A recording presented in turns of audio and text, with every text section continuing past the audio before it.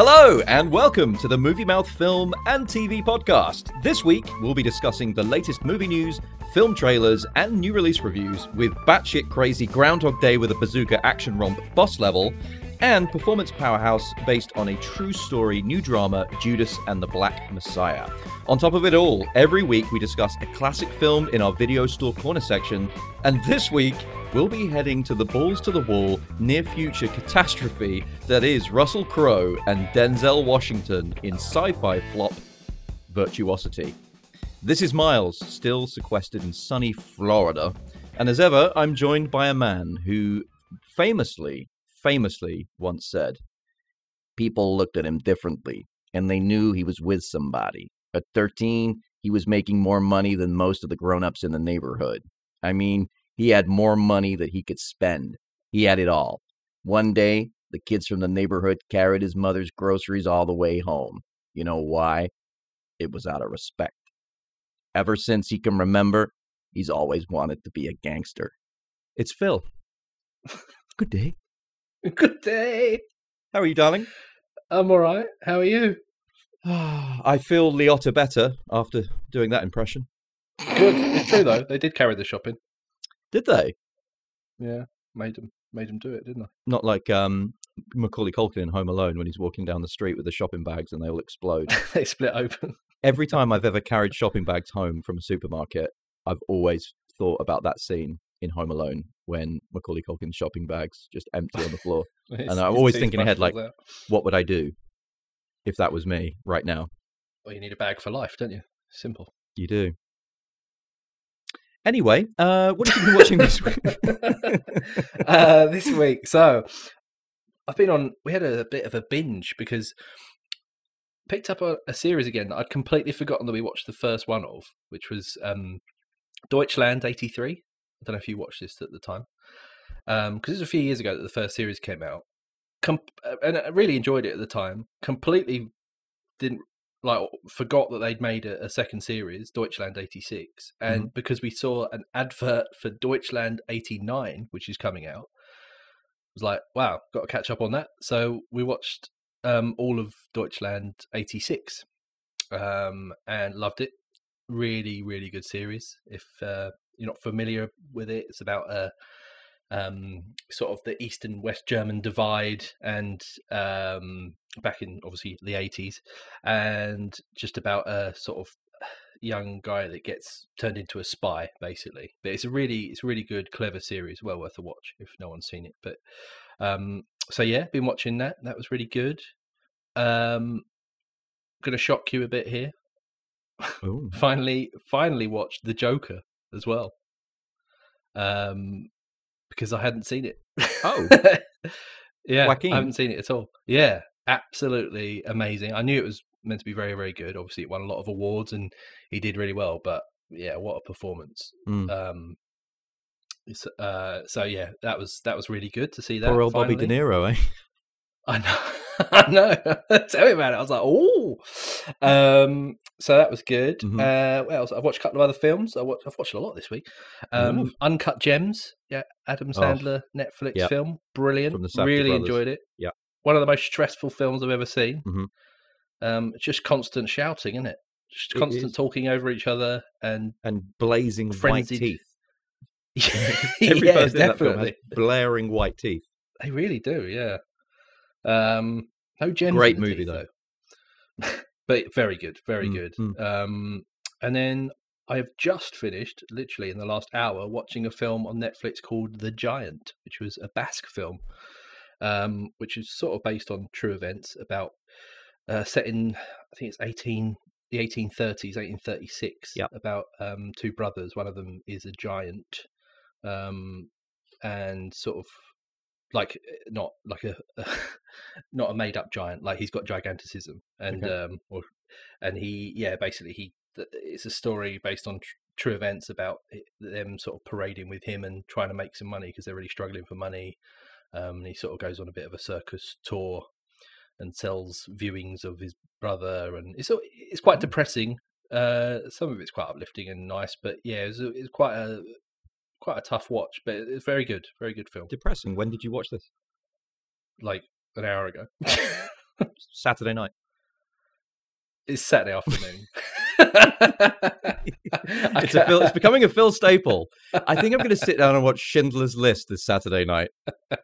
I'd watched all the fun stuff already. I watched Boss Level and Virtuosity. Don't spoil it, Phil. We've got to get to our reviews. They might be depressing. Yeah. They're not. What about you? What have you watched? Weirdly, in a complete flip reversal, I've watched barely anything this week. Right.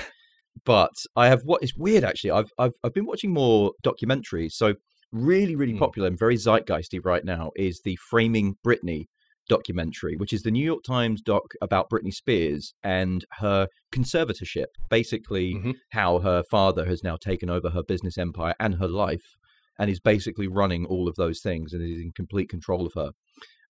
Really interesting. Really sad depiction of how the media and how stardom can ruin people's lives. And in particular, in that late 90s, early noughties period, you've even had people like Justin Timberlake coming out and apologizing for some things that he said about his relationship with Britney Spears after the fact, after this documentary was released. So it's been very zeitgeisty here in the US.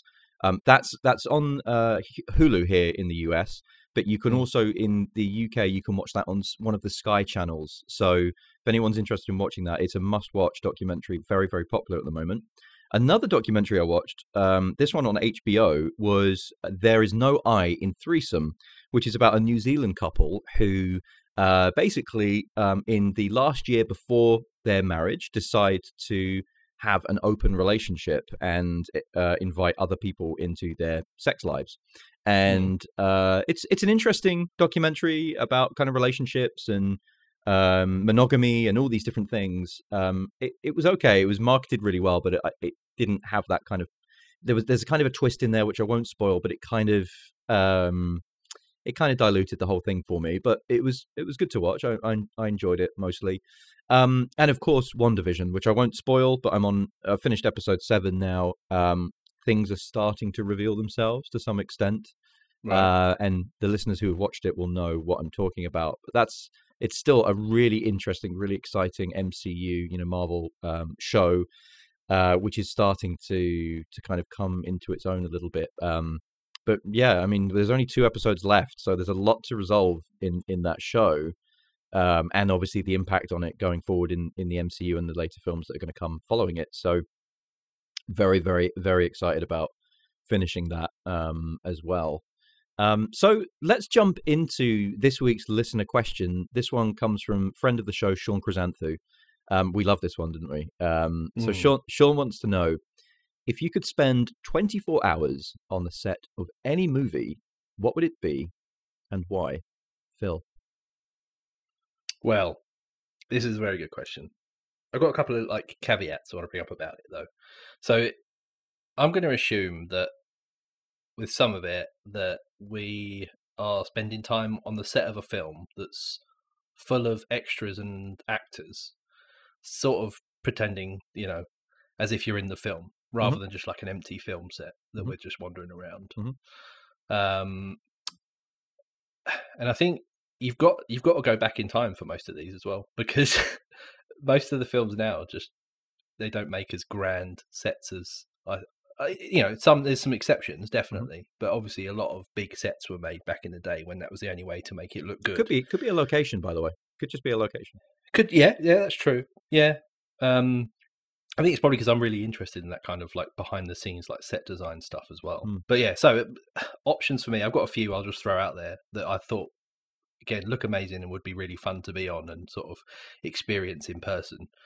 Hook was one that initially came to mind because that looked brilliant. Sort of, the big pirate ships, the whole sort of that whole area that film's obviously spent in. It just looks amazing. I always thought that was amazing as a kid when I watched that. The Cantina Bar in Star Wars, I think, would be awesome to just have a drink in, which we've sort of nearly done when we went to the Secret Cinema. What did we London do, Phil? A few years ago, we bartered with Han Solo and Chewbacca for passage on a ship to Alderaan. We did, and it was awesome. It was really good. Yeah. But I think to be in the actual set with the Cantina band playing in the background, telling with someone telling you they don't like you, that'd be good. He doesn't like you. I don't like you either. Yeah. You could be that guy with the weird bum face. That could be you. Oh, bum mouth. Yeah, bum mouth. Bum. Is Lucas originally called him bum mouth? I hope so. Yeah, like bum mouth or something. Salacious bum.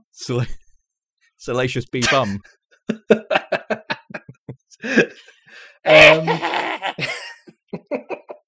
What else? Oh, Waterworld, because again we featured that recently in Video Store Corner, and I think that was like the biggest film set that's ever been made. Would you be on the actual floating set, or would you be on Hawaiian Island at the end when the guy sees the two corpses and he lived on the ocean for like 50 years of his life, and he sees two corpses and goes, "We should bury them under the ground. I believe this was their way." Yeah, it's the first thing that came to his mind. No, I'd be on the floating set because it looked fun. Yeah. Even though it did sink. Yeah. Is it what? It did sink. It did so sink. I hope you can swim. I can, luckily. Yeah. Yeah. So that's some options from me. Oh, the other one I thought. No, I'm going to let you speak now because I might spoil. Well, thank you. I mean, I've been trying to get a word in. I would say, I've gone two different routes with this. I'll go down the set point, as in the actual production and the set values. Titanic. Obviously, Cameron relocated and rebuilt the entire Titanic in Baja California on the 20th Century Fox backlot down there, literally just off the ocean. You can still go there, by the way. There's the ship isn't there anymore, of course, but obviously the it's like a long kind of man-made lake that they built parallel to the ocean, so you could get the ocean behind it, and when filming externally along the side of the ship. And obviously that ship was on a gimbal and obviously sank itself, so and flooded, which would be awesome. I'd love to be on the set of that. I also kind of thought about this question as not just about the set value, but also about the filmmaking process. So answer the film that I answer most of these questions with, Heat. I would be on the set for 24 hours for the scene with De Niro and Pacino in the diner when they finally meet on screen for the first time. Right. Yeah. That's we've been face to face, sure. Want a cup of coffee? I'd love to be on that just to witness that. Wow. And all the different takes that Michael Mann did from the different angles. I think they only did it they only went through it a few times, which would be amazing. One that it would be really interesting, really exciting to be on the set of, and mainly to maybe debunk or just to be part of the chaos, would be The Exorcist. So William Friedkin's original The Exorcist. And obviously there's supposedly the Exorcist curse around the making of the movie. Yeah. There was so much controversy because a lot of things happened on set, like really disturbing stuff on set. So there obviously there were like on set accidents. There was a mysterious fire as well that happened, and even a murder that took place by one of the cast members, one of the actors that played a nurse, actually murdered somebody during the making of this film. Really? So yeah, and that basically the fire that took place burnt down the entire set, apart from Reagan, the little girl who's possessed, obviously famously played by Linda Blair. The only room that didn't burn down was Reagan's room. So spooky. So really spooky. But I don't know, I'd like to be on the set of that. I'd like to see all that stuff go down and figure it out if it was real, and then also make a documentary about it and become a millionaire. So I hope that answered the question, Sean. If not, feel free to text us and tell us we're a pair of idiots. But I very much enjoyed that one. Yeah. Yes. Thank you. Yes. So let's jump into news, Phil. We're not hanging around this week. We're flying through it. I'll get us started off. I've got some exciting news for you.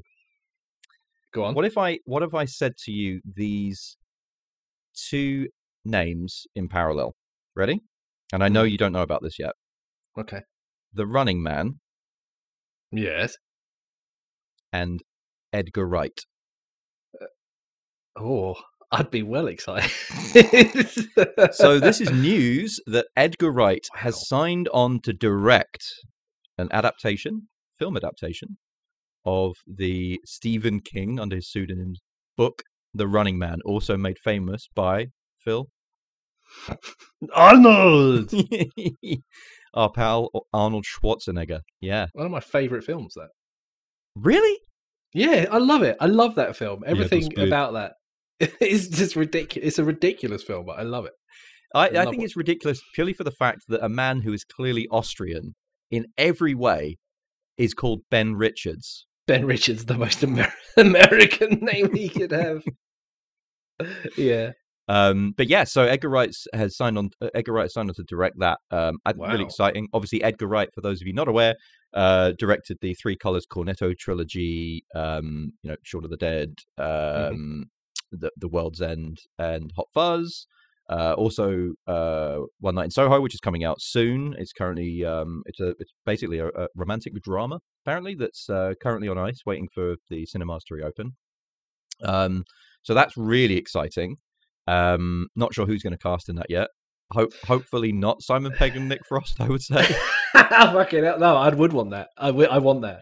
I mean, the thing about this is that I can get excited about it because I love The Running Man, and I've got I like it. But then, in a weird coincidence, a couple of nights ago, I was flicking through channels on the TV, and the remake of Total Recall was on, and I've not seen it. I didn't watch it. I wasn't interested. I didn't think it needed to be made. And I watched about half an hour of it, and I couldn't even compare the half an hour I saw to anything in the original. It was so different.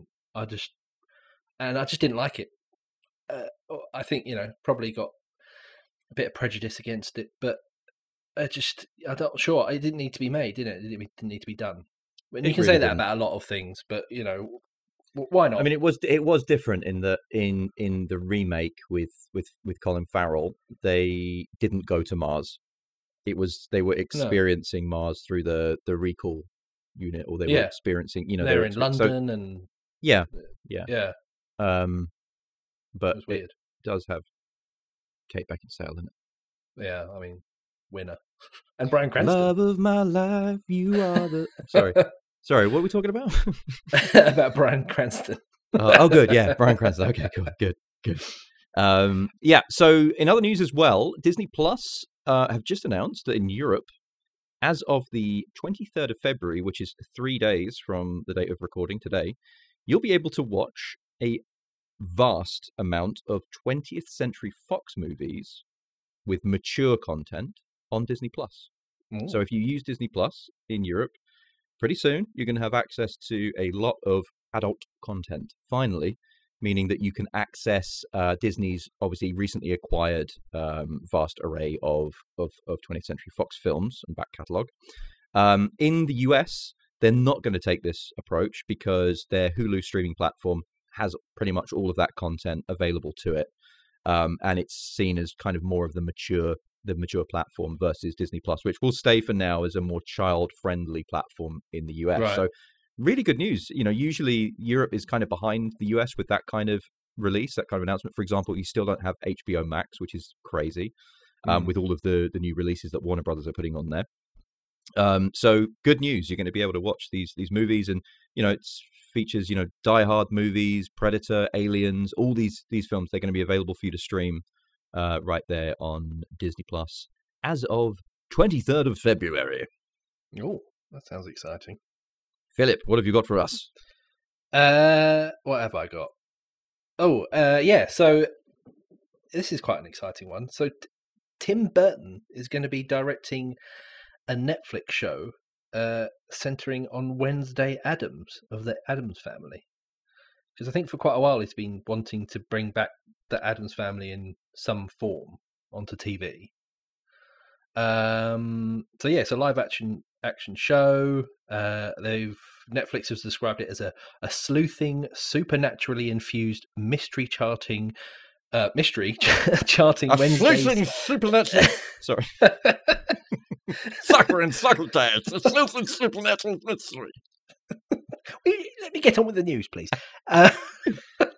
So just basically charting Wednesday's years as a student at the peculiar Nevermore Academy.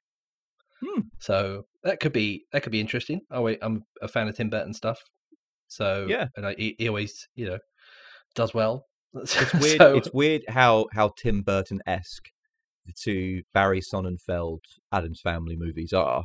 I know, and the fact that Burton himself went on to adapt the Dark Shadows TV show into a movie. Yeah, he's actually taking that kind of reversal step, and I mean, it's been a long time since I've been excited about Tim Burton news. I don't know about you. It's been a while. I'm trying to think what unless he did it's last. Animation, I would say, like Frankenweenie. I loved, for example, of his more recent output.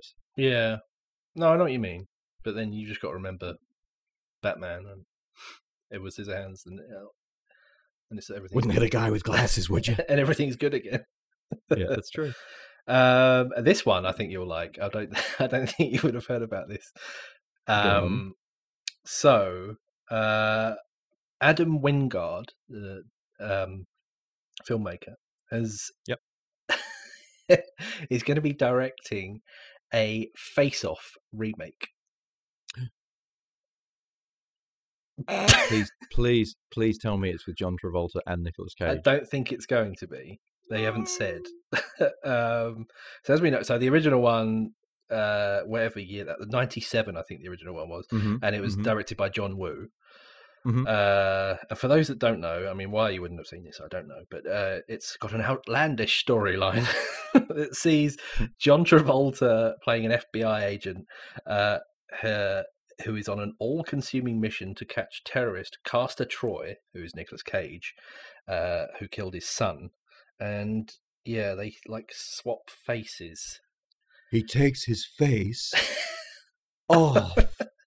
It's an insane film. I like it though. Yeah. Possibly seeing Nicolas Cage just in all-out batshit crazy mode for the entire film is great fun. Well, Wingard we talked about last week, coming in from Godzilla versus Kong. Yeah, exactly. Yeah, so I was going to say, because he's coming out with that soon, and as we mentioned last week, he'd done the Blair Witch remake and sort of more horror stuff. The Guest. Yeah. So who knows? It doesn't need to be done, does it? Let's be honest. I mean, it's Face Off. John Woo knows. John Woo knows. Will Adam win guard, or will he lose guard? Oh my god. And that's the news. Yeah. So I'll jump into trailers. It was Super Bowl Sunday last weekend. Was it last weekend or the weekend before? The weekend before. Yeah. Which meant that, as ever, we saw a couple of great Super Bowl spots, commercials, and adverts, and obviously trailers. This, for me, the first one was The Falcon and Winter Soldier on Disney Plus, the new MCU series, which is going to follow on from WandaVision.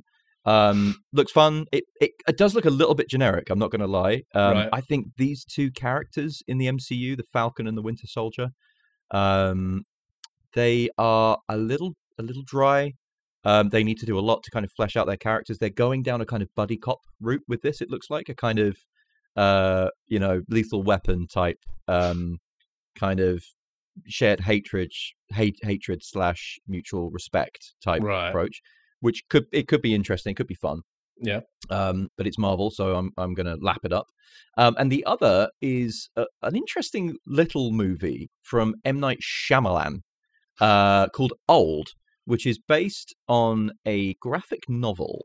And it's basically about a group of bathers on a beach one day who all start to appear to age at an incredibly advanced rate. Right.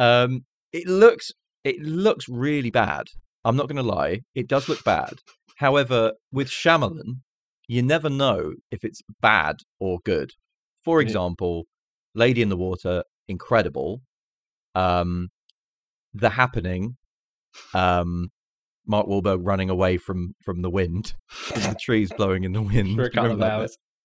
Yeah, it's like the trees blow, and he's like, "Let's go, we gotta go. The wind's blowing." That actually happens.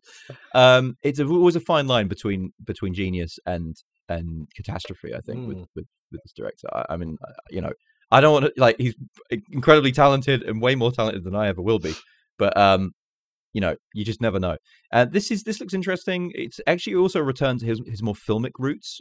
Recently, he's been working a lot with Blumhouse, and he's been shooting a lot digitally. He hasn't shot anything on film since 2010's The Last Airbender. But in general, this is a film that's going to be shot on film stock. So his first kind of more filmic looking, and also the trailer announces that it will be seen in theaters. So that's yet to be seen, but it should be coming out this summer. And then finally, HBO's Zack Snyder's Justice League gets an all-new black and white trailer, showing off loads of new stuff that was cut out, that was reshot, that was new CGI, that was added new villains, new scenes, everything. Honestly, I know there's such a viral buzz around this movie, but I'm just not into it whatsoever. Not bothered. No. I'm not into it at all. I'm obviously going to watch it because I have HBO Max and it's going to be on the platform. I'm just a bit done with the DC shared universe, and even many of the actors and the characters and that kind of thing. Wonder Woman for me didn't work. The latest Wonder Woman 84 didn't work. Batman vs Superman didn't work. Aquaman was really fun actually, but maybe shouldn't exist in this kind of shared universe where it becomes a little bit more serious. The only character really that I quite enjoy is the Flash, and he kind of comes across really well. He maybe came across better in the Joss Whedon rescripted version and redirected version of the Justice League, just because of I would say the more lightness in tone to Joss Whedon and his more kind of higher preference for comedy over Zack Snyder's. I don't know how it's going to come across in this, but just looks like drudgery and boredom and that kind of thing. So I don't know. It looks okay. I'll watch it, but I'm not pumped for it. Phil, cheer me up. What have you been watching? Trailers. Well, I'm going to say 2 words to you. Mortal Kombat. You can't say it like that. Say it properly. Mortal Kombat! Was that better? Oh, Mortal Kombat! Yeah. So this is the new... because we did this on Video Store Corner a few episodes a while ago, last year, and... the greatest / worst movie of all time. Yeah. The 1995 classic. Which is about to have its crown taken. Smashed and fucking trodden on by Goro. So this is the new one that's coming out in April. Blimey. So I don't know where to start with it, really. I mean, it looks like... Does it have a techno soundtrack? No, but weirdly, at the end, when they bring up the same graphic, it has like a version of the techno thing. What? But like it's sort of, but it's like the theme's there, but it's not techno. It's like, they're just like alluding to it. A piano. Ding, ding, ding, ding, like on a harp or something. Kano. With like a really soulful your woman. Might. Yeah. Test your might. I wish. But yeah, it looks probably like a Mortal Kombat fan. It looks like everything they'd want, really. Apart from, there's no Johnny Cage in the trailer. Oh, and fuck off. I know. What's that about? I mean, he was clearly one of the best things about Those are $500 sunglasses, the best things about the 95 one. And he's not in the trailer. I don't know if that's been explained why he's not in it or if he will be later. Who knows? But it looks incredibly violent. It's like ultra gory, as you'd expect. It's sort of like what you felt like the other one should have been, goriness-wise. Mm-hmm. All CGI Goro, though, of course. Okay. And... the one thing that worked in the original gets replaced. Yeah, exactly. Yes. And yeah, but there looks like there's a really cool like fight between Sub-Zero and Scorpio, and Yep. there's Scorpio. Scorpion, Scorpion, and my favorite star sign. I am a Scorpio. Did you know that? Are you? Yeah. Get over here. That's I wonder why you're wearing all yellow and a face mask. Oh no, that's the pandemic. That's my pandemic costume.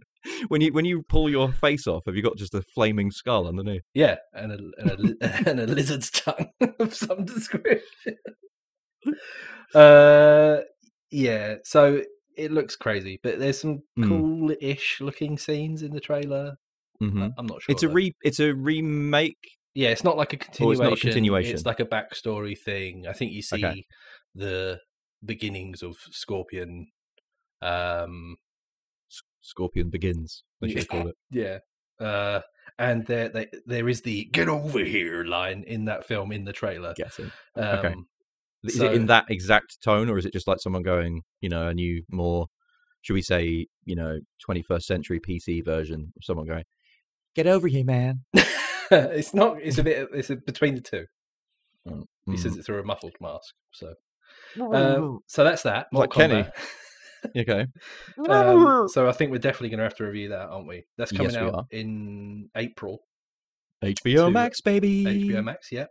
And then the other one I saw, just again, sort of flicking through trailers, was about a film called Tides, which is the new Roland Emmerich executive produced film. Wow. Sorry, I got your hopes up with, didn't I? So it's not directed. It's directed by Tim Fellbaum. It's a German sci-fi thriller. So it looks pretty cool, though. It looks very, nicely stylized and everything. So it's set in like a real distant future. A female astronaut gets shipwrecked on a long, decimated Earth, and I don't know why she gets to decide, but it must decide the fate of the wasteland's remaining populace. So so it's very, you just see her on this beach and it's all foggy, and then some people come along, and everyone's ultra violent and as they are at the end of the world. Mad Max. Yeah, Mad Max basically. So it looks interesting though. It looks like it could be really cool. So that's called Tides. Mad Maximilian. And that's out in March. Tides. Okay. Tides. Yeah. That does sound good. Yeah. You've picked up on way better trailers than me, I've got to say. What, Mortal Kombat? I'm going to watch that Mortal Kombat trailer. Yeah. And I will be reporting on it on our social media. You should be. Very good. All right. Anything else from you? No, that's it. All right. Well, let's mosey on down to the... Yeah, you can... No, you can't go. You've got to do the next review. Oh, okay. Speaking of which, here's our review section. So, Philippe, you sat down to watch Boss Level this week. I did. I also watched it. But you yourself were adamant that you wanted to review this based on the trailer that you discussed last week.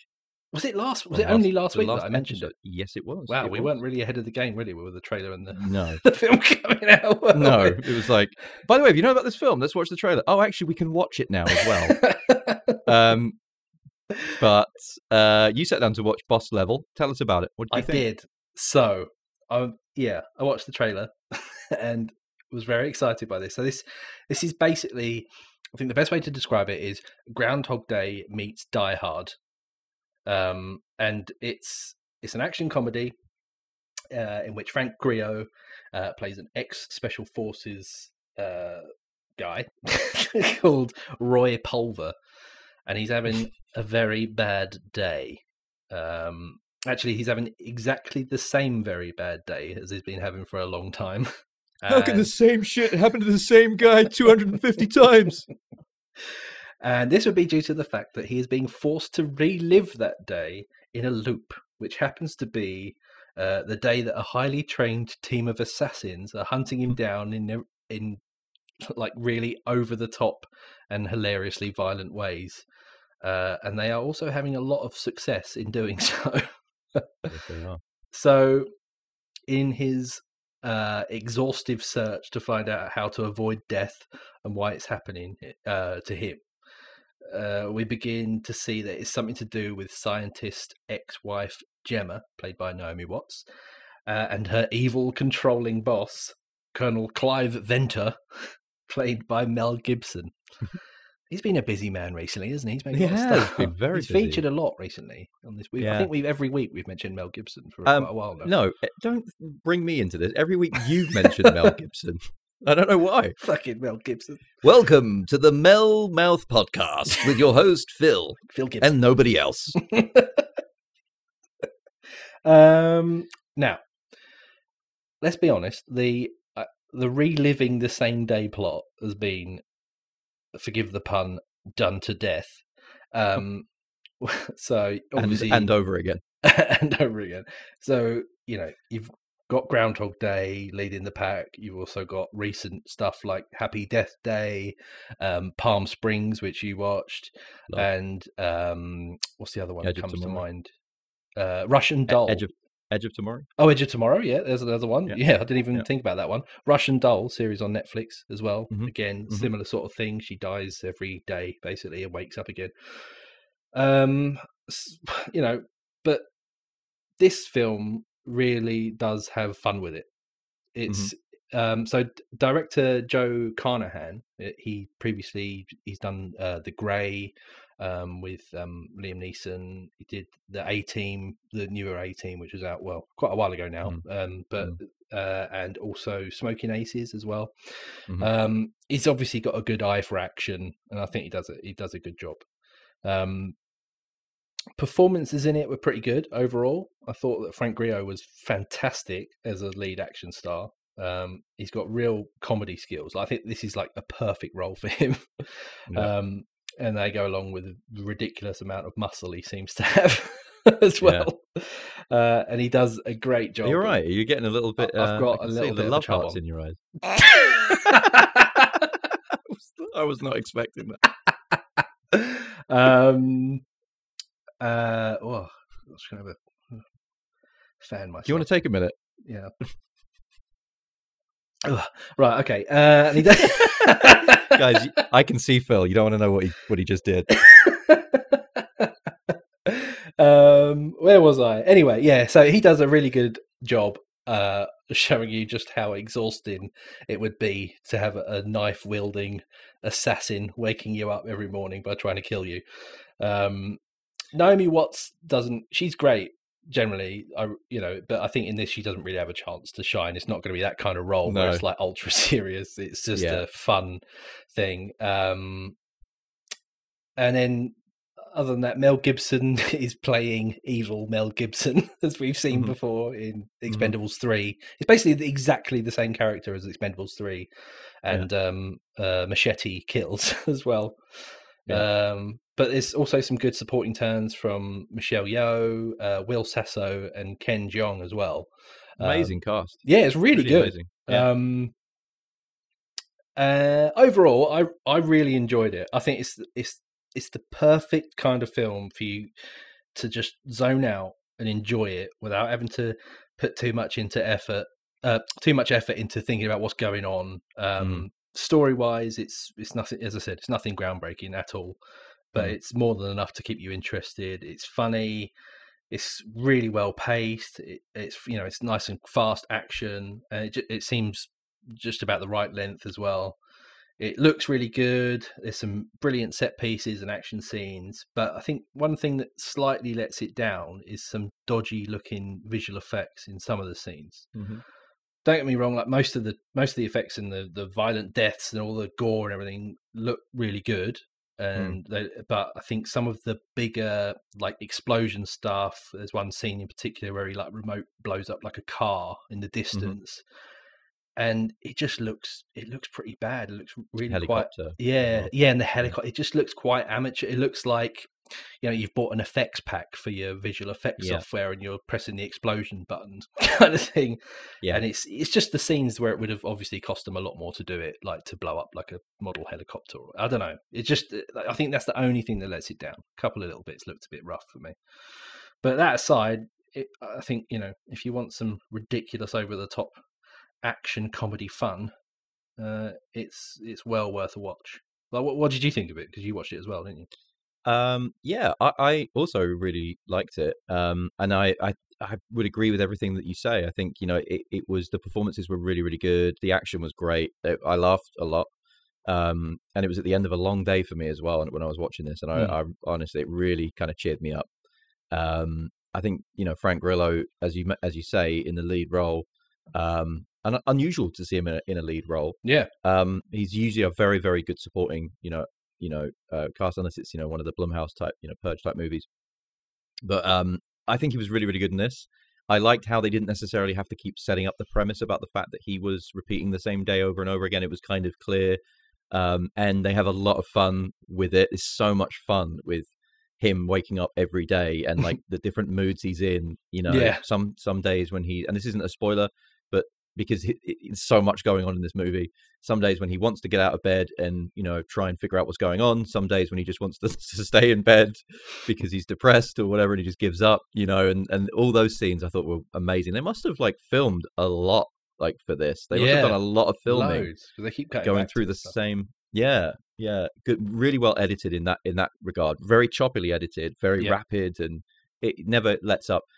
For me, I think the one thing that let it down, I would say, was the ending. Again, which I won't spoil. But I found a movie that starts so bombastically. Obviously, it's impossible to maintain, and it does go to a really nice, like heart-filled, family-centric kind of place. Yeah, which is good, which is nice. It gives the film some heart and some grounding, and it gives the mission, some purpose. But it did for me peter out at the end, which I was kind of, not great about. I also thought that Mel Gibson was fairly underutilized. I felt like he could have been a little bit more comedic. I felt like he was a bit too. He wasn't kind of aware of the goings on in general. I felt like he wasn't really having a lot of fun with the role. It's kind of phoning it in a little bit. I think you're right. It's because of his character didn't know what was happening, so he's just reacting as normal, wasn't he? Whereas it sort of made it a bit more boring in that way. I think it did. But he had he had a really cool speech in it in the middle with Naomi. He had a really good scene with Naomi Watts. It was really good. Again, we won't spoil it. He did. He had his Ezekiel moment from Pulp Fiction, that's for sure. But yeah, I mean, in most part, I did really enjoy it. It's funny, actually, you talking about the effects and the budget. I looked into it. Basically, I was sitting there thinking, Joe Carnahan, he's like one of the big directors in Hollywood. Like, he gets all the projects. He's a writer as well. He's the studios love him. And he's also very, very good at maintaining ensemble casts like this. Basically, what happened around this movie, around the budget, is that 20th Century Fox originally put this movie into production, but eventually decided not to move forward with it because Joe Carnahan had the final say on the lead performer, and he obviously auditioned Frank Grillo, and as soon as he auditioned him, he said, "This is the lead." And 20th Century Fox disagreed with him, so they pulled the plug on the project completely, pulled the budget. So Joe had to then basically shop this around. And what he did a really smart move. He released Frank Grillo's audition tape on Twitter, and it got a viral following, which eventually pushed this movie into a independent production. And some independent producers then stumped up the cash to kind of fund it, which is why, it's clearly not filmed in New York, even though they say it's in New York at certain points and that kind of thing. And the effects aren't always that great. So it was really a case of him backing his actor, which is very hard, going up against 20th Century Fox. That's good though. At that time, yeah, it's good to hear. But it, what the effect on the kind of final product is, we'll never know. But really interesting in that he enjoyed working with Grillo so much that Joe Carnahan has signed Grillo on for his next movie, which is another action movie. This time, pitching him against Movie Mouth favorite Gerard, let's play a game of fuck off, you go first, Butler, in Cop Shop, which is where a small town police station becomes a battleground between Jerry Butler's professional hitman and Grillo's con man who's seeking refuge in a prison cell, basically with nowhere left to run, and they end up stuck in this police department together. That sounds fun. So, I mean, Gerard Butler and Frank Grillo. I'm well up for Me that. too. Yeah. With this level of writing and hopefully comedy, So that's coming next from Joe Carnahan. And I would say if you like your movies like I would say like a kind of fun Saturday night popcorn fare. I would say this is on par with Zombieland. It's that kind of movie. It is. If you It's like got that a very kind similar of feel. zippy, fun, well edited, well directed, pacey, and doesn't hang around too long kind of action movie, then it definitely gets a recommend from me as well. Brilliant. So where can the folks watch this film? So that's going to be it's on Hulu, I believe, in the US. I'm not sure about over here.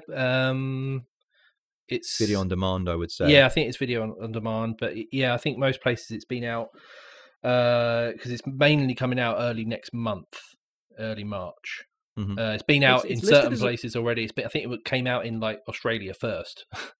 It came out in 2020, didn't it? Yeah, in Australia. Like the end of, which is how we managed to watch it. But so it's just as it's a Hulu original, that means Disney bought the rights, the rights to it. So from a distribution perspective, so who knows? You may see it on Disney Plus as part of the adult content rollout. But maybe. I would keep your eyes peeled on this one because it was a really, really good movie, and just find it where you can and check it out. Okay, so from the fun, heady heights of that to my review, which is Judas and the Black Messiah, a Warner Brothers production released this year. Again, another one of the Warner Brothers cinematic releases being given a US-wide home release on their HBO Max streaming platform. So you can watch it at home, or you can see it in theaters internationally or in non-major New York, LA markets in the US. So Judas and the Black Messiah is a true story. It's based on the early days of the US Black Panther movement following the assassination of Malcolm X and Martin Luther King.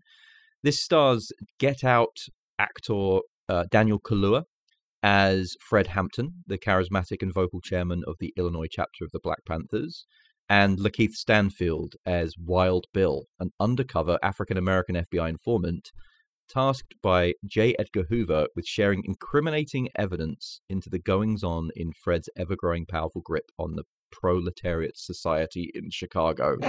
Yes, I did write that sentence, and I didn't put any punctuation in it.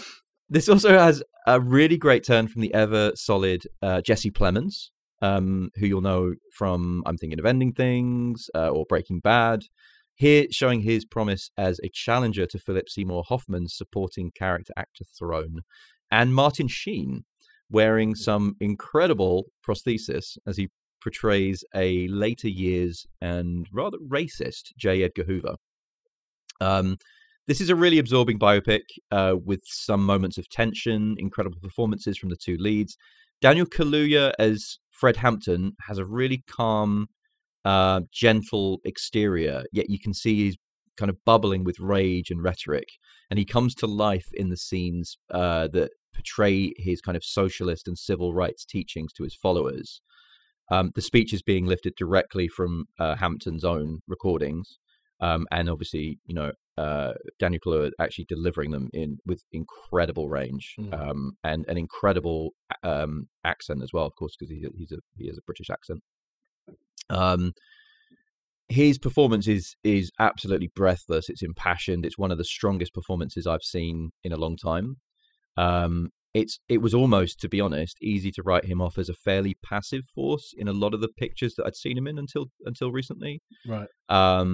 And this is going to shock many people listening to this, but I think this film elevates him to an almost peak Al Pacino level of pathos, with so much vulnerability and conviction, and he absolutely fucking commands the screen when he's on it. He's an incredible physical performance as well. Amazing. Lakeith Stanfield, also of Get Out fame, you will have known he was the guy in the kind of weird, kind of like old school hat and suit that was always around the house in Get Out. But was also, for me, it came to my attention from FX's Donald Glover starring Atlanta TV series. He plays the kind of opposite to Fred Hampton. He's the sneaky ex-con who, during an incredible one-shot opening scene, paying homage to Goodfellas era Scorsese, commits a crime while pretending to be an FBI agent. Jesse Plemons' FBI handler then manipulating him by the catch-22 of either putting him in jail or getting him to rat out on the very people in his neighborhood who are fighting for their civil rights, for their freedom. So it's a moral dilemma story, and that starts to come into focus as the movie progresses, and it becomes more of a tense psychological thriller focusing on Lakeith Stanfield's character, which I won't obviously go into any more detail in to avoid any spoilers. Yeah. Due to the subject matter and probably how I'm explaining this movie, it could be a really heavy film to digest. However, not unlike Movie Mouth's film of 2020, The Trial of the Chicago 7, which, by the way, also serves as a companion piece to this, because the plotline surrounding Black Panther leader Bobby Seale, which is also referenced throughout Judas and the Black Messiah, is obviously a natural kind of segue between the two films. It's never bogged down in politics, and rather it's more the human side of the struggles of this time and this community, and perhaps even now, of course. Again, parallels to George Floyd and so on, with many of the killings that are obviously portrayed at the hands of the Chicago PD in this film. And the personal impact of a life fighting for the people. I think Fred represents that, giving up his life on behalf of making people's lives better. And while Bill, Lakeith Stanfield character, who's undercover, has more of the impact of a selfish life, selling out the people that Fred should be helping. So it's a really nice kind of dichotomy between the two. What I have to say about this is how magnificent it looks. It's hard to believe that director-writer Shaka King has barely any credits to his name. Mostly they're in television. The thing I've seen of his was High Maintenance on HBO, which he directed many episodes of. Great writing, incredible performances that he manages to get from this cast. I mean, incredible performances. And some beautiful camera work. Like, I love cinematography. I love camera work. This film is gorgeous. The lighting is gorgeous. There's a scene where they pull up outside of a bar, and you see the fluorescent name of the bar mirrored in the glass as they're looking through the car window. Incredible. And this, the period setting as well of the time it's believable. I'm so sad though that I couldn't see this in a cinema, because it is a film goer's dream. This is honestly filmmaking of the highest degree. And I'm really, really excited to see what Shaka does next, because I'm not exaggerating when I say he is going to be the next big thing in filmmaking off of this, off of the fact that he has barely any filmic credits. His last film before this, I think, was 2013. Right. And he's only really done 2 movies in his career so far. This guy is going to be huge. Judas and the Black Messiah, 2 incredible performances, an incredible ensemble cast, and a star-making directorial turn on a massive scale. If you can see this film, as I said, don't be worried you're going to be bogged down in politics and detail. It's actually a very, in terms of the content, very light, thriller around these two characters. And you should check it out now. It's available on HBO Max in the US. It's available on video on demand, I believe, throughout the world. And you can also visit and watch this in cinemas, which is, if I could do it, I absolutely would do. So I urge our listeners to go check it out. Sounds good. Good. Good. Recommendation from me. So, Philip. Yes. Get your dancing shoes on. It's time for this.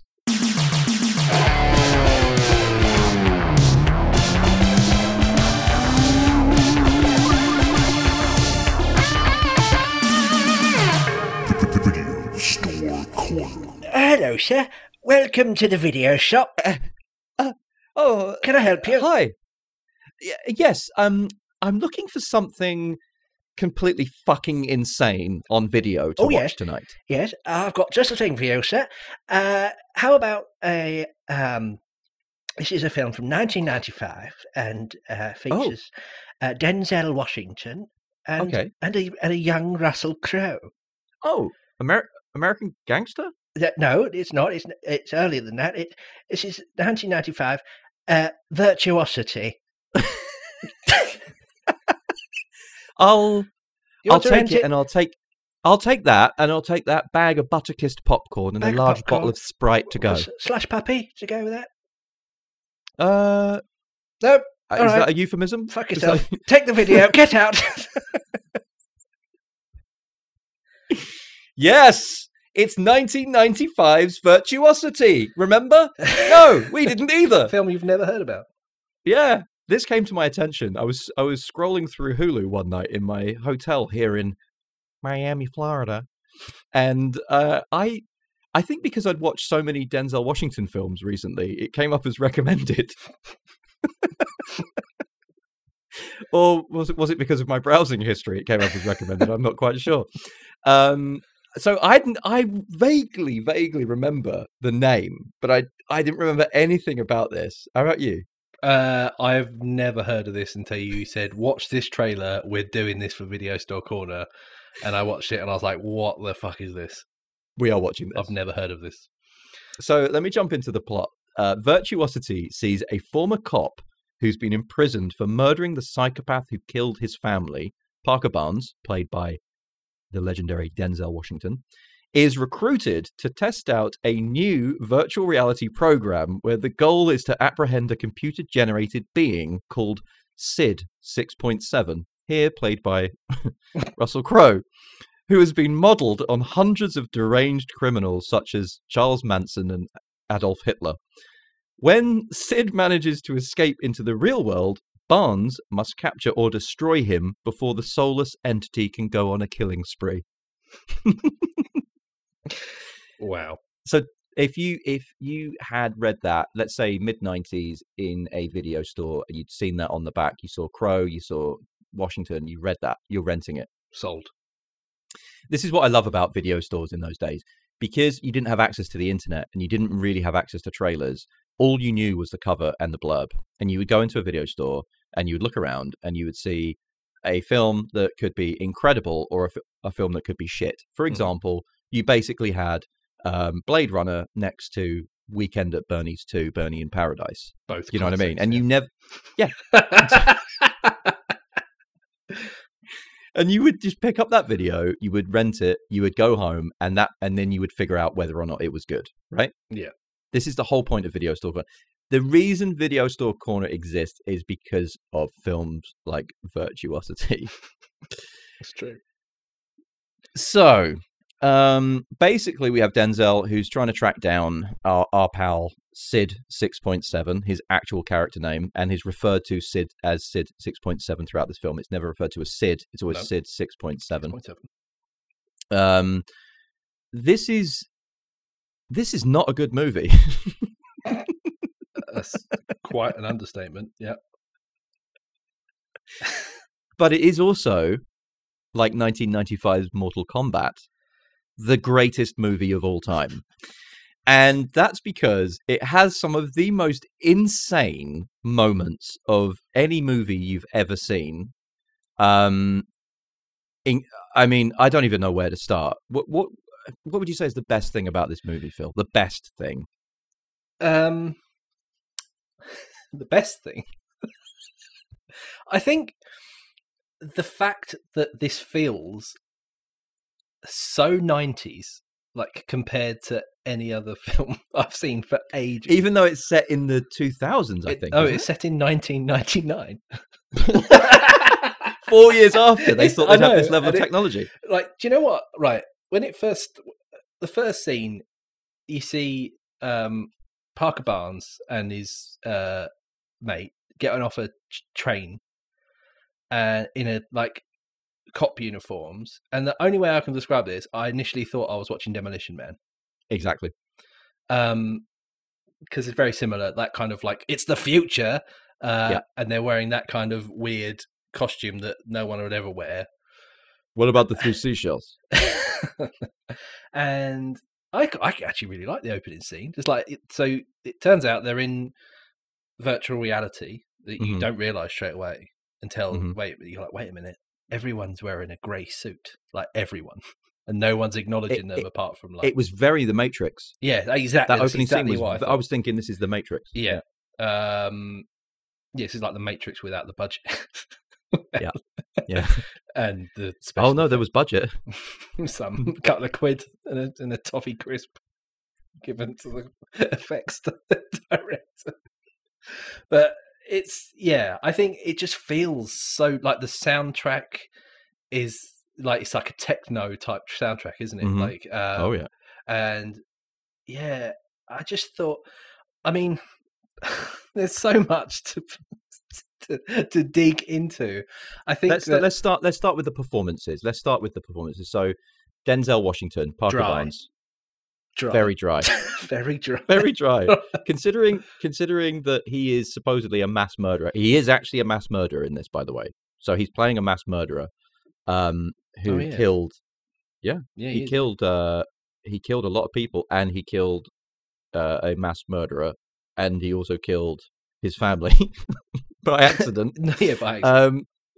And he also killed a film crew by accident. By accident, in parentheses, because he blew them away. He was in a rage. Yeah, he's very dry, and he hasn't got a lot to say, has he, in this? Which is unlike Denzel, because his roles are usually very commanding, aren't they? Yeah. And in this, he's more passive, I would say. Yeah, it's just a really un-Denzel-like role, I think. But is he just more passive because you have Russell Crowe in this, who is fucking dialed up to 11 throughout every scene that he's in? Is it just the fact that Russell Crowe has been, as Sid 6.7, the virtual reality a computer criminal now on the loose in the real world, has been lifted straight out of a 90s Batman villain role? Like, he is the most Joker or like Harvey Two-Face Dent type character. It's like imagine Jim Carrey in Liar Liar mixed with the Joker, and then just dial it up by about 100. And that explains what Russell Crowe is like for this entire film, where he's like giggling and just making odd little noises. He's a shit, isn't he? He's a little shit. Yeah, he is. He's evil, obviously, because he's got the mind of 186 different serial killers. Oh, yeah. Yeah, including Adolf Hitler. At no point does he speak German, though, does he? Like, No. He doesn't have a little moustache either. There's an animation in the fancy animation. Oh, the animation in this is it's on par with Darkman, isn't it? In some places. Yeah, it really is. I mean, the one thing that a little observation I've got about is because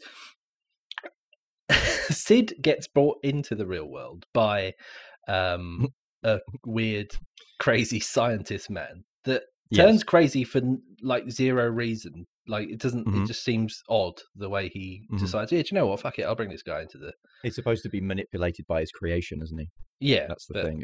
It's like Frankenstein's monster. He wants to see the full potential of his creation. But I agree, it's not given any groundwork. It's just like 1 minute he's like scared of him, and the next minute he's like desperate to bring him into the real world and he's stop whispering in his ear like Vigo to what's his name? Exactly. Dr. Janosch Pohar. Yeah. Ghostbusters 2. Call me Janosch. It's Vigo. So Sid 6.7. So he brings him into the world, and he gets born out of a weird latex blue egg, doesn't he? And he looks like Crichton from Red Dwarf when he comes out of that egg, doesn't he? It's so fucking weird. And also he's sir, I believe that Sid 6.7 is coming out of an egg. Sid 6.7. So yeah, he comes out of an egg, a blue egg. Why would there be an egg? There's no reason for that. No, nanobots. And he comes into the world naked, a la Terminator, in a little ball. Very much so. That's very much. And then T-1000, I would say. So there's very a scene much T-1000. That Russell Crowe comes out naked, and there's a scene where it's like, there's a conveniently placed glass jar which hides his man sausage, isn't there? Like while he's talking.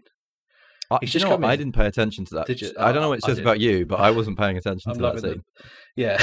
So the man sausage. There's a scene, and he's talking, and he's like coming to the world, and there's a glass jar in the way of the privates, and you think, oh, that's good. You don't have to stare at his balls or his arse or whatever. Yeah. Next scene, it's very drawn out. He's then walking away from the camera and completely stark naked, no glass jar.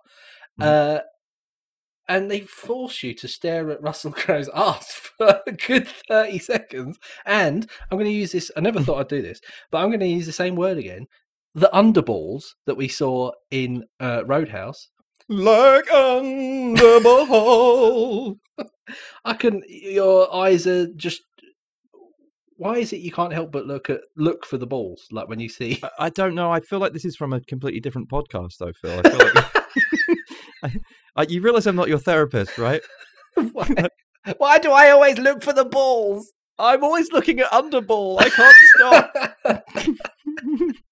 So if you want to see Russell Crowe's balls swimming freely next to a computer, go for it. They should have put that on the poster. I mean, I didn't even notice that, to be honest. I was just in absolute awe of the fuckery on display here, is the only thing that I can say. It was just a very 90s, like, balls to the wall, like you say, Demolition Man without the level of kind of comedy or self-knowing. It didn't have a lot of self-awareness, did it? No. But what would you say was your favourite scene, and why is it the scene where Russell Crowe is walking through an LA market in a fluorescent purple suit in sync to the Bee Gees' Staying Alive? I mean, that was fucking amazing. But I think the scene that I actually liked a bit more... I know what you're going to say. Do you? It's the scene before that. I always know. Right. It's the scene in the nightclub. I thought you were going to say the scene after. Oh, it's only... Yeah, well... See, that was okay, nightclub. You go nightclub, I'll go after. All right, okay. So the nightclub is... And I only like it so much for sort of one particular reason at the end of it. So he escapes and he goes into this nightclub, and... Because the whole fact of the thing is that he's so self-absorbed that he loves being on camera, doesn't he? He wants everyone to see him. He wants to kill people. He wants it to be seen by as many people as possible. And he's just an egomaniac. And he goes into this club, this completely 90s, like the most 90s club you can ever imagine. Where That's like a 90s vision of a future club. Yeah, where they've got like trance music on, and like they've got like thermal heat imaging cameras on people while they dance on the screens, and they put the cameras on him, and he's loving it. And then he just goes mental, pulls out a gun, and tells everyone to get down. And then it keeps flicking back between the club and the police trying to find him at the club. And then, but then it keeps cutting back to Russell Crowe, or Sid 6.7, and he's recording like people's screams so he can mix them on the sound system. He's basically creating his own like symphony on this like futuristic, weird, all surrounding keyboard, weird button 1990s space console. And he starts to play this song, which is just women screaming, men crying and screaming, mixed with help me, help me, bits of guitar solo. Very odd. Denzel Washington turns up behind him in one of those like big lifts, and you see him come up behind him. Pulls out his gun, shoots Sid. And you got to remember that Sid's, he's not a human, so he can be shot like quite a lot and sort of not die, and he can re-heal himself, which I thought was actually pretty cool. He can heal himself by touching glass because it's made of silicon. By touching glass. And he can sort of It's regenerate. very T1000. Yeah, very like massively, T1000. just glass instead of metal. So anyway, so the thing that made this scene the best thing ever is that he gets away from Denzel Washington, runs towards the lift, but as he runs towards the lift, he's laughing crazily, but then he makes like a noise. So he's run towards the lift and he rolls into the lift, right? He does like a last... No, he actually flies over Denzel, if you remember. He flies over him. He dives off the stage and flies about 25 yards, like completely, absolutely fucking horizontal over Denzel. Yeah, but it's the fact he rolls into the lift, but it's the fact he's laughing while he's doing it. So he's like, ha ha ha, and as he rolls into the lift, he's like, ha ha ha, ooh, into the lift. He just makes a ooh noise. He turns around and flips him the bird, doesn't he? Yeah, while he's going down the lift. It's like, see you later. He flips him the bird, he's shooting at him, he's just flipping him the bird. Brilliant. What an annoying bastard. come on, I was absolutely loving this movie, to be honest. Yeah. I like the follow-on scene after this, UFC. The first utterance I seem to remember of an Ultimate Fighting Championship in a movie, in an American movie. UFC really took off for me. It came to my attention late 90s. Yeah. And with a lot of the WWE crossover, they had a lot of wrestlers and fighters that would go between the two. Well, just on that point, then I'm going to put a little bit of trivia in here because it sits nicely. Do you know who was in the ring at that point? Go on. Ken Shamrock. Oh, and do you know what? Yeah, I did well there, didn't I? Because he was in the WWE and he was in the UFC. Exactly. There you go. Wow. Oh, yeah. You didn't really get much of a close up of him. No, not at all. But he was in. He sees this on the TV after dancing, after doing the Saturday Night Fever dance through the LA market. Yeah. He decides to change all of the TV channels to a camera pointing at his face. A camera that is interviewing the people that were in the nightclub that were like his hostages. And then this one guy is like changing the channel, keeps changing the channel back to on this one TV in like a TV store back to this UFC fight. And like Russell Crowe Sid 6.7 keeps changing the channel back to this interview, and he keeps changing it back and have a little fight. And then Russell Crowe like just breaks this guy's neck in the TV shop. Yeah, and then he's like looking at the TV and he's like, oh, there's like a fight going on. There's a UFC fight going on in LA, so I'll go there. And then he just goes there, and then he's there. Next thing you know, he's killed all the people, the TV crew, the production crew, and he's moved the one camera that appears to be filming the fight in the stadium onto a woman with, shall we say, large breasts for the entire like televisual experience. The only thing that's on the channel is this. He's just moved this camera onto this woman. Yeah. And no one has managed to move the camera. No one has noticed that this has happened, but it's obviously going on for about 20 minutes. This woman in the crowd just loving this. He's killed them all. He's killed them all. He's killed them all. But yeah, I mean, like no one's even like he's just gone in and just moved the camera back. You know, it's like so he then decides to grab this woman and basically hold her hostage. And of course, he looks directly down the camera, and no one knows how he does this, but somehow he's fully mic'd up. Yeah. I didn't even think about that. And he grabs this woman by the head, and he's like looking down this camera that he's obviously tilted towards this woman in the middle of this massive audience in a stadium. And he utters his, should we say, infamous catchphrase that just riles up Denzel Washington, which is, "Hey Parker, this one's for you." Which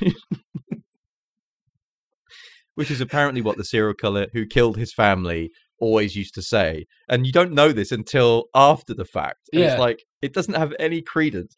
Denzel's like, oh yeah, so basically, this guy, when he was a serial killer, he used to run around killing people.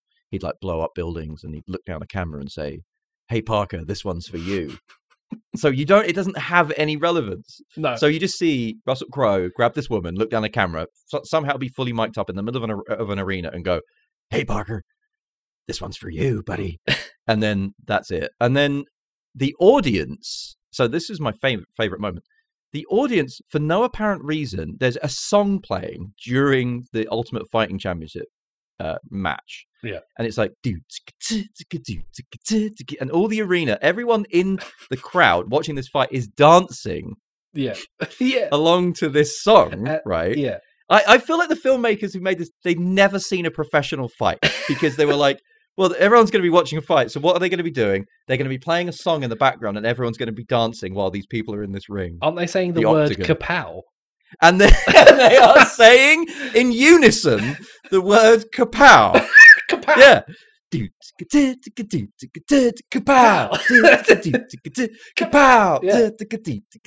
Kapow. And it's going on for about 20 minutes. It never ends. While Russell Crowe's jumping around, throwing people off of like the balcony. He throws this one guy, then he just throws him straight off the balcony. Yep. Wow. Wow, kapow. What a scene that was. I think the best thing about this film, if you agree, Denzel's haircut at the beginning, the dreadlocks. Do you know what? Because he has dreadlocks and a beard.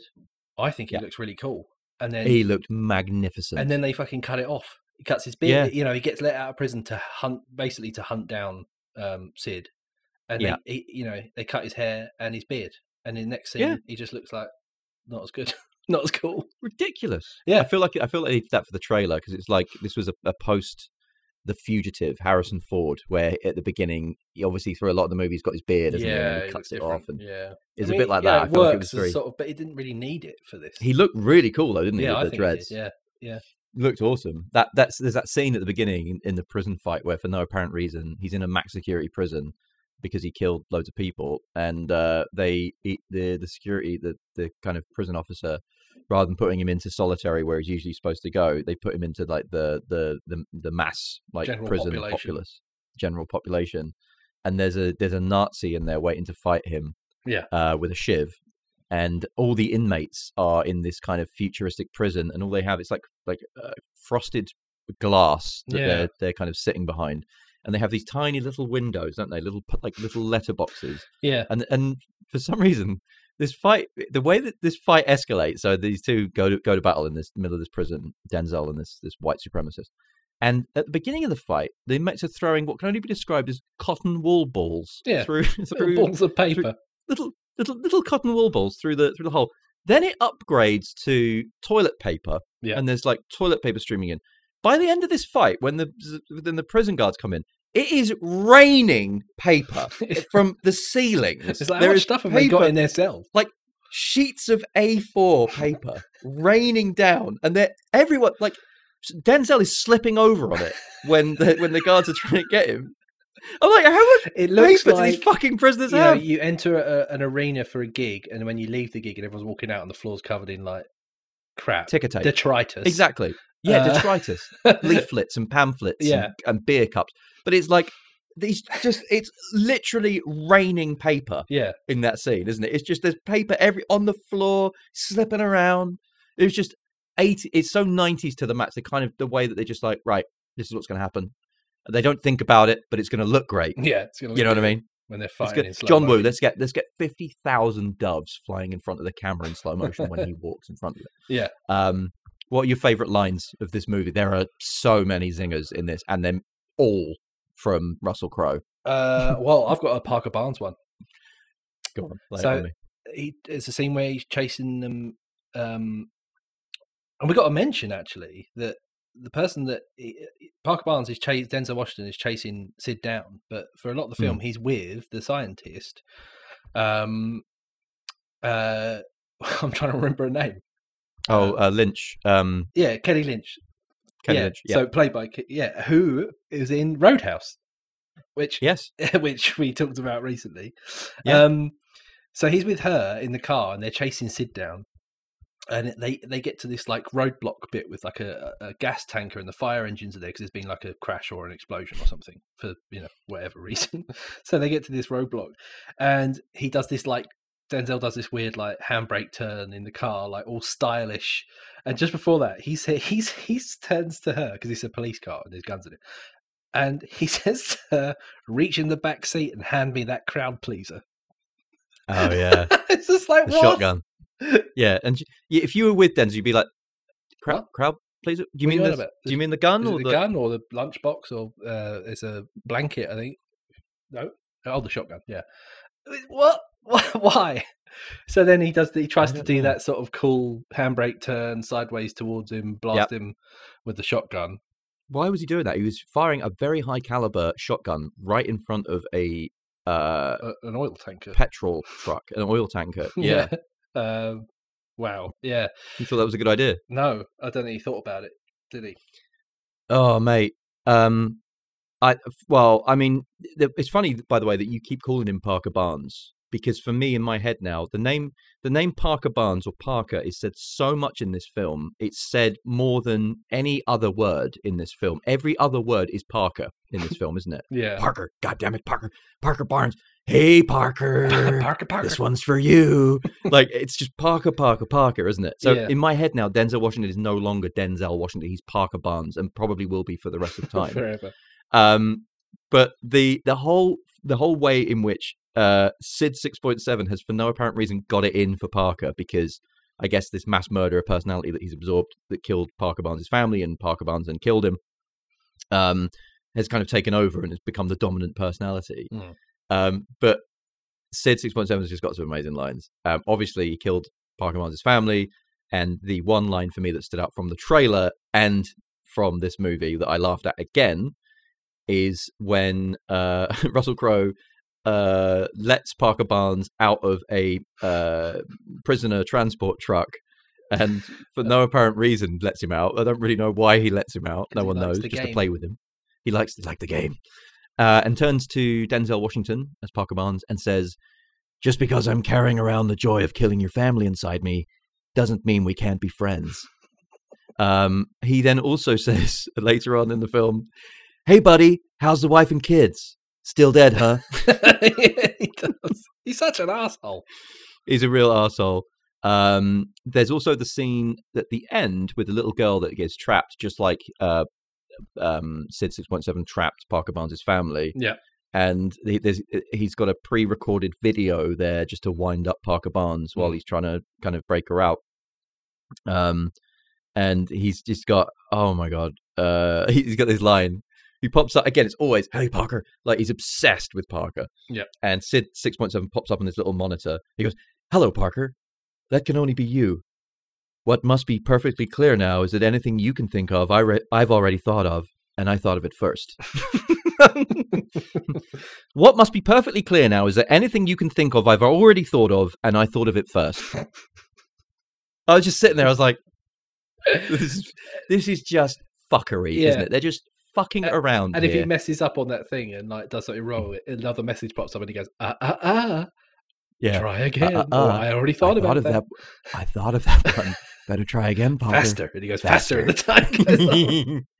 Oh my God. I mean, leading up to that scene, what I don't understand is there's a bit towards the end. So he's chasing him through this like skyscraper type building, isn't he, up to the roof? Yep. And there's a bit where he sort of got him, but then what they don't explain is how Sid's got sort of like supernatural powers, like can leap, like you said, leap really far. And then like he could have done this so many times, like he's getting shot while he's like running and stuff. But then out of the blue, he just goes, "You know what, fuck it," and he just jumps in the air, like super jumps, and goes through a suspended ceiling, doesn't he? Like a tiled ceiling. He does. He just it just disappears into the ceiling. Yeah. But the next thing that's not explained is that like it's just the continuation of it is that he's chasing him. One, they don't explain how Denzel Washington gets into the ceiling. And two, how there's a fire exit in the ceiling. Like the next scene, they're out he's walking out of he's on the roof. He's on the roof. What kind of fucking architect designs a building where in a suspended ceiling, one, that'd be a lot of wasted space, wouldn't it? Two, why is there a fucking fire escape in the ceiling? Welcome to Phil's Home Architecture Podcast. This week discussing how to build a ceiling. Discussing the practicality of film sets in reality. Incredible. I completely agree with you. There was a lot of shit like that where they just went, okay, well, we've decided that this can happen now and that's going to happen. And you're going to watch key example being opening scene where you think they're in virtual reality and Denzel and the other prisoner are kind of cop buddies going to try and take down Sid 6.7. Sid 6.7 kills the cop buddy and tells Parker that he goes, "Where's my partner?" He's chilling out. Don't worry about him. He's chilling out. And then we later see that he's in a freezer, like covered in ice, with like beers and sushi on him and stuff. But when it comes back to the real world and Parker comes out of quote unquote the Matrix.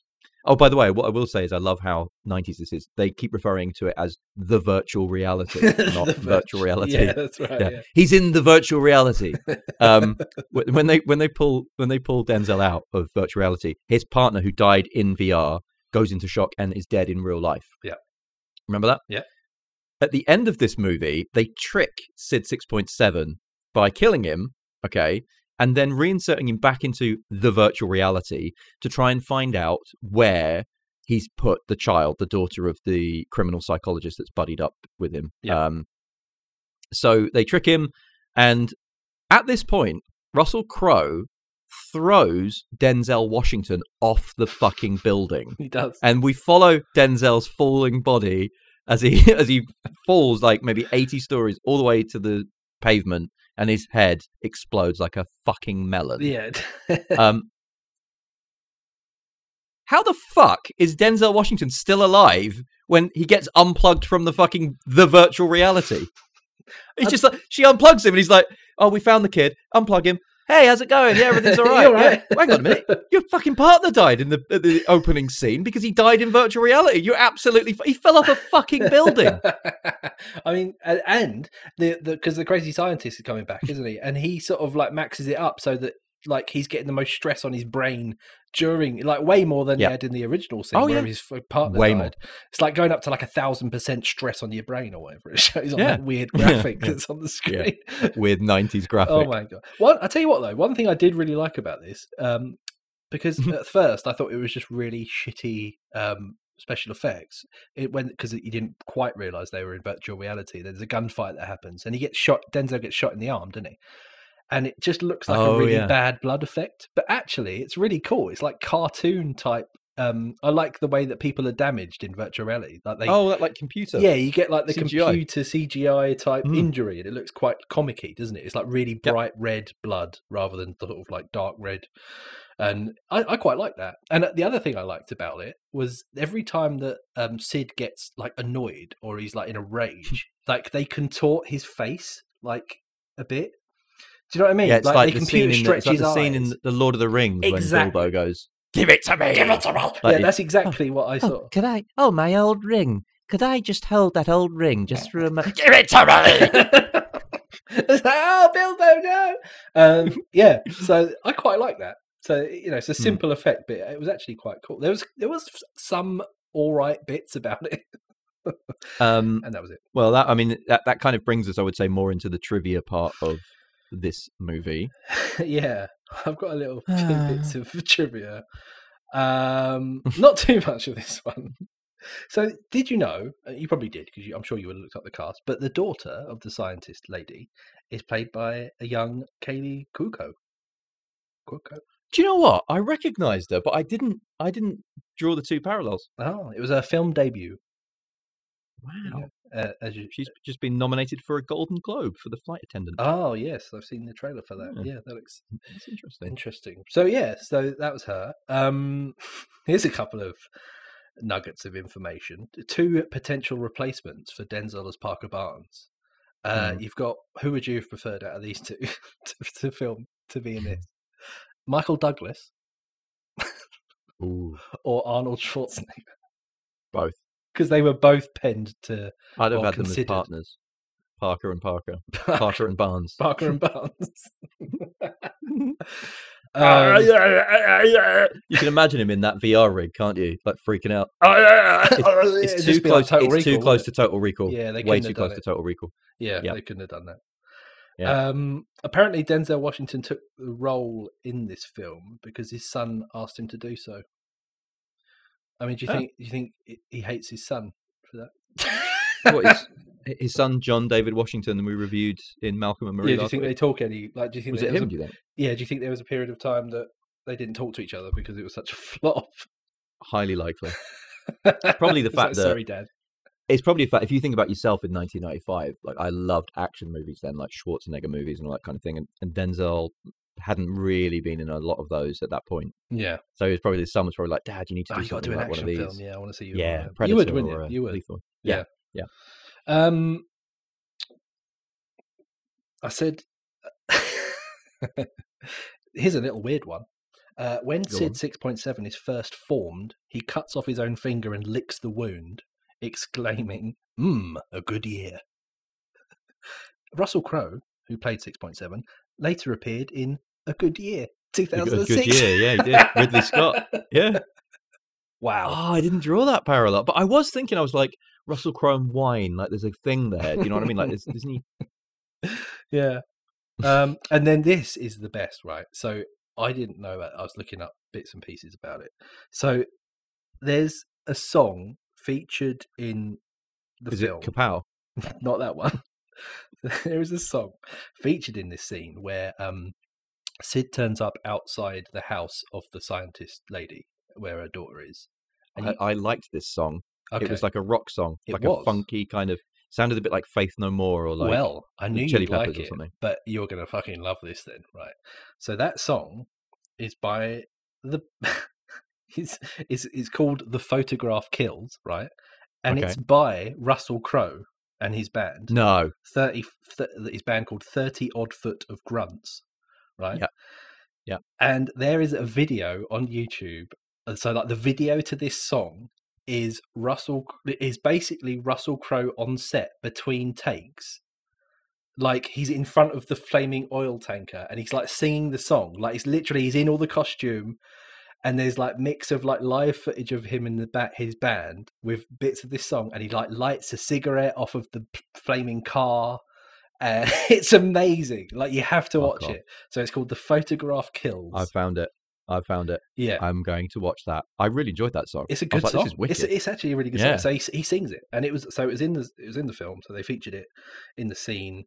Yeah. So he filmed it between. Like you could just imagine he's doing takes of this film, and then like there's another camera going, and he's like, "Oh, we can put that in the music video," and he's just like doing bits in front of all these weird.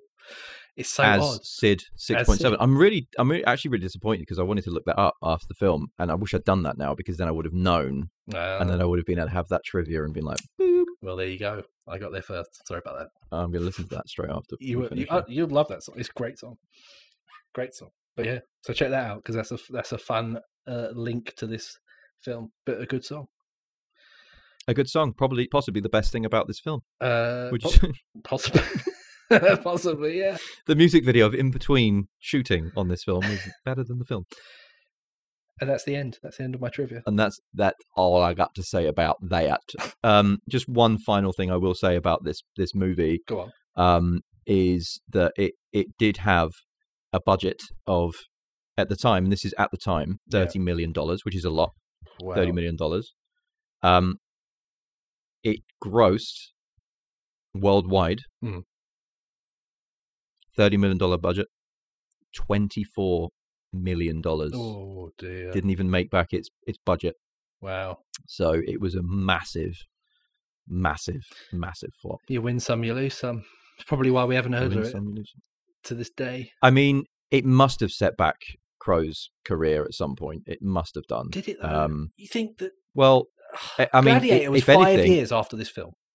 Yeah, but for me, if anything, it was him as Bud White in LA Confidential, which was a couple of years later. Yeah, which is a very, very different performance to this, and I feel like maybe this movie, maybe enabled him to kind of dial into, what he really wanted to do, the kind of content he really wanted to go for. When he thought, I'm never doing that again. Fuck this. I'm never going to be Jim Carrey / Tommy Lee Jones in Batman Forever ever again. In a purple suit. In a purple suit, walking around with round sunglasses on. Oh, but what a movie, though! Come on, what an incredible movie this is. Anyone that wants to potentially lose an hour and 40 minutes of their life to go and watch this film, because it's it's worth it. I mean, it's a global pandemic. What else are we going to do? It's worth it. Go watch it. I love it. So that was this week's Video Store Corner with Virtuosity. That was also this week's Movie Mouth podcast. Phil, it was our 20th episode. It was, wasn't it? Episode this 20. Week. Wow. 20. Blimey. Yeah. How are you enjoying our podcasts so far, Philip? I love it. What would you say your greatest moments of the pod so far? Virtuosity. Mortal Kombat. Mortal Kombat. Forget the rest. Oh, Roadhouse as well. I mean, no, I love. Yeah, it's been good catching up with the new releases, but I do have a very big soft spot for watching crap films, and also classic films, not just crap films, like some absolute brilliant films in Video Store Corner. I think I've had 2 in a row now, so I think next week it's definitely going to be yours. You wait. So you better get your little thinking. I know you've got a cap on right now, but you better get your thinking cap on. Cap I wear for thinking. This one's my podcast. This was the most Video Store Corner movie of all time. We'll see about that. It's my turn. Oh. It's my turn, motherfucker. Oh. Hey, Parker, this one's for you. That old classic catchphrase. Yeah. So please join us on the next episode of the Movie Mouth Film and TV podcast. But before then, please follow our Facebook and Instagram accounts at @MovieMouthPodcast and hit subscribe. Or, as usual, please give us a nice 5-star review on your podcast player of choice. Phil, do you have any last words? Can you reach in the back and hand me that crowd pleaser, please?